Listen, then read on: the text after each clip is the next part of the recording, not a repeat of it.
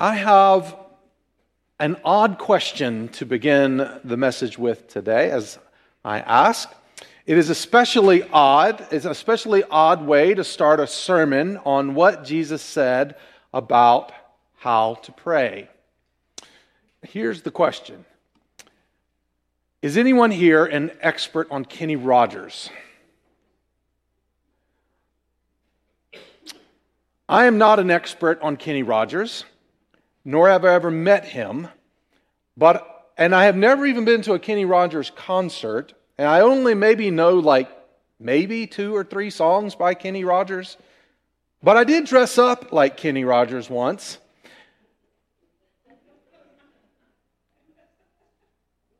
Since I dressed up as Kenny Rogers, do you think that qualifies me as a Kenny Rogers expert? Absolutely not. Like I said, I only know what songs did Kenny Rogers sing? Is it The Gambler? What else? Islands in the Stream with Dolly Parton. That's the only ones I can think of, but could be others. I'm not an expert. Well, what does this have to do with Jesus' Sermon on the Mount and prayer? It's our topic for today. I'm glad you asked. Part of the fun of Halloween is being able to dress up like a character and pretend to be something you're not or someone that you're not for a short time. And pretending to be something you are not is not bad for Halloween or if you're an actor. But pretending to be something you are not is also the definition of hypocrite. That is the definition. And that's what Jesus talks about. He talked about it last time as we were studying how to give to the needy. But today, he's using it as we talk about prayer. We're going to be reading from Matthew chapter 6 and verses 5 through 8. But let me just start with verse 5. He said, "When you pray, don't be like the hypocrites who love to pray publicly on street corners and in the synagogues where everyone can see them. I tell you the truth, that is all the reward they will ever get." Actors and actresses portray characters, sometimes so believably it's amazing. Sometimes, have you ever seen some actors that just have so much range that they can play something from, a young person to an incredibly old person and everything in between? But just because an actor plays a doctor on TV doesn't mean that you should take their medical advice, right? An actor takes the stage to play a role to entertain. Their reward is the crowd's applause and admiration. In Jesus' day, the religious leaders liked to put on a show by praying out loud in public. It was a great honor to be asked to pray in meetings at the synagogues. Everyone would look up to them as they led in prayer, and they would think, well, now there is a good person. That's a respectable member of society. But you don't have to wait until the Sabbath in Jesus' day to pray and show off all of your amazing praying abilities. Jews in the New Testament prayed 3 times a day, in the morning, in the afternoon, and in the evening. And many religious leaders would show up in public places and pray out loud so everyone could see just how spiritual they are. However, Jesus warned us not to put on a show when it comes to our relationship with God through prayer. He said, don't be like the hypocrites. In ancient Greece, hypocrite was the word for an actor who performed in a theater. And Jesus said, our relationship with God is to be real, not pretend, and certainly not an act we put on to convince others that we are something we're not. If your goal is to impress others or to earn admiration when you pray, then that is the only reward you will ever get. And the praise and admiration of people is cheap and fleeting. Ask a real actor or actress, and they'll tell you. Because one day you're a star, and the next day you're forgotten. Nobody even remembers your name. And Jesus goes on in the 6th verse. But when you pray, go away by yourself, shut the door behind you, and pray to your Father in private. Then your Father who sees everything will reward you. Jesus' instructions for prayer here are simple. Go away by yourself, shut the door, and pray to your Father in private. Notice he said, when you pray. That means Jesus expected his followers to pray. When you pray. It's not if you pray. When you pray. Prayer is essential in our relationship with God. It is how we connect with God. Prayer keeps us focused. Prayer takes our attention off ourselves and our problems and plugs us into the divine source of life. I saw a video recently on YouTube.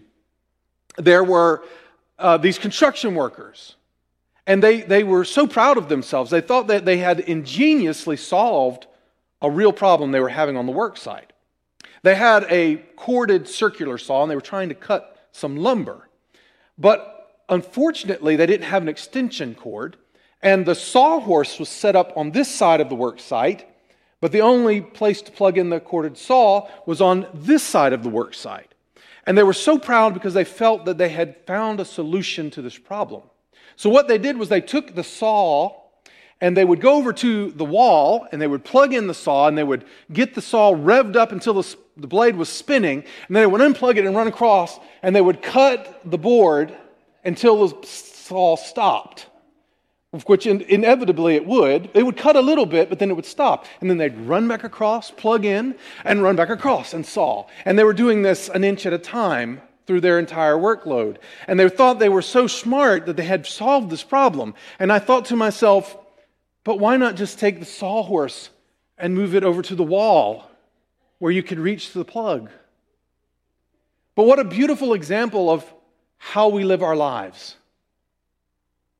We do not have the energy and the divine spark and fire within us that we need to live, to be truly what God wants us to be, to fulfill our purpose.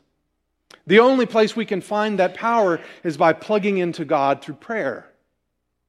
But so much of the time what we do is we plug in and then we run across and we try to live our life until we run down. And then we come back and we plug back in for a little more dose of that energy, and then we go off and we live our life. But why not just plug into the source and live our life with the power that the Creator gives us when we stay connected to Him? Prayer keeps us plugged into the source of life. And Jesus said, when you pray, because He knew that we needed it.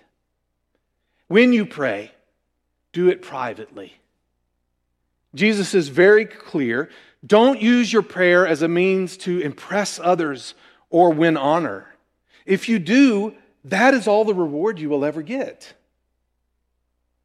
For some people, looking good to others may seem like it's pretty valuable.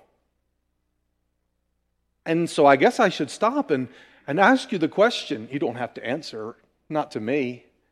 But answer it in your own heart and own mind. Is that what you really want?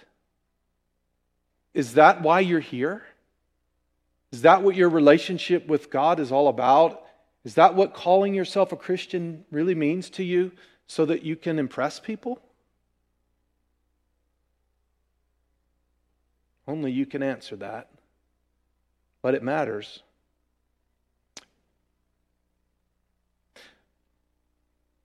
If that's all you want, then that's all you'll get.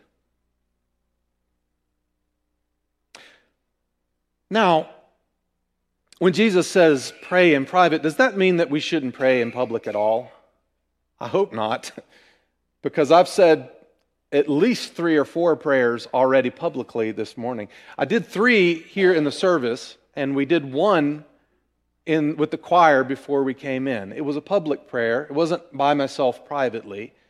But that's not what Jesus means. The point is that Jesus is trying to make is something different. A public prayer is something that's important too. It's what we do as we gather together. A public prayer, like I do when we're here in the service, is a prayer for the needs of our community. It's a different kind of prayer. We're praying for the whole community. I'm trying to put into words all of our hopes and dreams. I'm doing it on our behalf, together. But our public prayers on Sunday morning are part of a communal experience where we share once a week and celebrate what should be happening privately in each of our lives all week long. But if we aren't praying privately on a day-to-day basis, when no one else can see, then our public prayers on Sunday become hypocritical acts, performed only for show, that have no real substance. So when you pray, do it privately to your Father. It's not about which words you say when you pray, but Jesus gives a very powerful clue that should be all that we need. It's the philosophy of prayer that tells you so simply how you do it. He said, when you pray, go away by yourself, shut the door behind you, and pray to your Father. So we see there's no magic formula. You talk to God the way you would talk to your Father. How would you talk to your Father? Now, there are many people here who have a wonderful and excellent and loving relationship with their Father, and they talk to their Father all the time, and they just pick up the phone and they call him, or they stop by and they visit him and talk to him, or maybe even they just send him a text message every now and then. And you are so thankful to be able to have that relationship where you talk with your Father. There are others here whose fathers passed away. And you can think to yourself with sadness, oh, how I miss being able to talk to my Father. I would just stop by and we would have such wonderful conversations. He always knew what to tell me. And he could just listen sometimes. And you're thinking, wow, I sure do miss that. Some who are here today might say that they don't know what it's like to talk to their Father. And that I can understand. Not all fathers are easy to talk to. Mine wasn't. But that's because earthly fathers are imperfect humans, sometimes selfish, sometimes broken. Some people struggle with the image of God as a father because they have never had a good father. I didn't, but it didn't ever keep me from relating to God as a father, because I simply know that God is the perfect Father. And so I imagine what it would be like to talk to my own dad if all of his shortcomings and failings were taken away and he were made perfect in every way. So when you pray, imagine the ideal father, the perfect father. He would be easy to talk to. He would always be kind and patient. He would be slow to get angry. He would always have time for you and always want to talk to you. He wouldn't be self-absorbed and always wanting to talk about himself.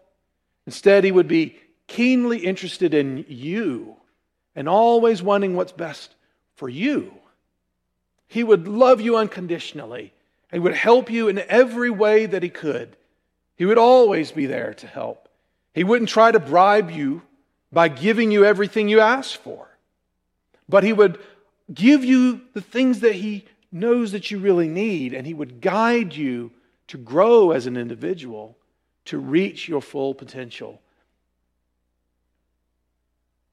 And how would you talk to this kind of a father? There's no magic formula. There's no, you have to say this and he will say that. It's not scripted. You just talk. And sometimes you would have a long conversation about something really deep. And other times you might just joke about some silly thing that you did that day, or some irony that you came across. Other times you might make a joke about this or that, or sometimes you might just send him a quick text message on his cell phone to check in, or to pass along a quick bit of information, or to ask a question, or to say, "Help! I'm out of gas," or "My tire is flat." You see, prayer isn't hard. If you can talk, you can pray. And we communicate all day long in so many different ways to so many different people. And you do the same thing in prayer. Only you're doing it with God, who is the perfect Father. Jesus goes on in verses 7 and 8. He says, "When you pray, don't babble on and on as the Gentiles do. They think their prayers are answered merely by repeating their words again and again. Don't be like them, for your Father knows exactly what you need even before you ask Him." As far as I know, all religions have some form of prayer. There's something within the human heart that we just sort of instinctively know that we need to pray. It's an instinct, I think. Almost like animals have an instinct to know what they need to do to live. But we as human animals understand that we need to pray. And so all people, through all time, through all these different religions, have had prayer. And sometimes there are often elaborate formulas within religions about how to pray. Many religions have prayers that are chanted over and over again. The idea is that the gods will eventually be worn down by the incessant prayers of the petitioners. I thought about that, and I thought about Jesus' words. Don't babble on like the Gentiles do. Obviously, they were Gentiles living in Jerusalem or around that area where Jesus and the disciples lived who prayed that way. And I got this image in my mind. I don't know, you know how kids are immature. I remember being a kid and wanting a cookie. And Mama was like, "You can't have a cookie. It'll ruin your dinner." Well, what do 4-year-olds do? We just very maturely accept our mom's opinion, don't we? No. So I remember getting in my head, Mama can have a cookie. Mama can have a cookie. Mama can have a cookie. You know, 4-year-olds have nothing else to do. Moms have a lot to do, but 4-year-olds have nothing else to do but say, "Mom, can I have a cookie? Mom, can I have a cookie?" And if I just say this over and over and over long enough, she will eventually give me a cookie. You know what? She didn't give me a cookie. She finally got fed up and said, "Will you hush? You are not getting a cookie. It will ruin your dinner. You can have one after dinner, but not if you keep asking." But sometimes people pray as if we got to wear down God by repeating over and over again our requests. Jesus says, don't be like that. God cannot be worn down by your incessant chanting. But He does care about you, and He wants to help you. In fact, He knows what you really need. He knows what you need even before you ask it. That's pretty amazing. Now, some people get hung up on that. I say, well, if God already knows what I need, why do I have to pray? It's a rational question. Well, for one thing, it's because we need to talk to God. He is the source of life, remember? We got to stay plugged in. Another reason is because it changes us. Sometimes we start out praying for one thing, but through the process of praying, we realize that we're praying for the wrong thing. So we grow through prayer and we learn, I need to ask for this instead. And I can think of another reason. The spiritual forces of darkness cannot stand to hear our prayers. You cannot see it. But Scripture says that we are engaged in a spiritual battle. It's not a battle of flesh and blood. It is a spiritual battle spiritual forces of darkness are all around us, wanting to trip us up and to lead us astray and to tear us down. And our prayers to God are a piercing shrill in their ears that drive them insane. And they flee when they hear them. So pray. Pray, pray, pray. It doesn't have to be some fancy prayer. You just have to talk to your Heavenly Father, and when you do, the enemy flees from you. He doesn't want to be near it. It's disgusting to him. But it is beautiful to God. And we're going to talk more about prayer next week when we consider Jesus' instructions about the Lord's Prayer. But I want to challenge you this week to focus on prayer. Focus on prayer. This Saturday, the delegates from all the United Methodist churches around North Georgia will be meeting for a specially called annual conference in Athens, Georgia. They will be voting about ratifying the disaffiliations for all of these churches that are requesting it. And that should give you a reason to pray. But focus on prayer this week. Establish a specific time each day that you will pray. And then also pray short prayers throughout the day about whatever it is that the Lord lays on your heart, or just to share with the Lord what you're doing. Like you might send a text message to your mom or your dad or your best friend. And that will be a good task for us to focus on this week. You know, there's no way to learn this better than by doing it. And that is so true when it comes to prayer. We can talk about it all day long, but the best way to learn is just to pray.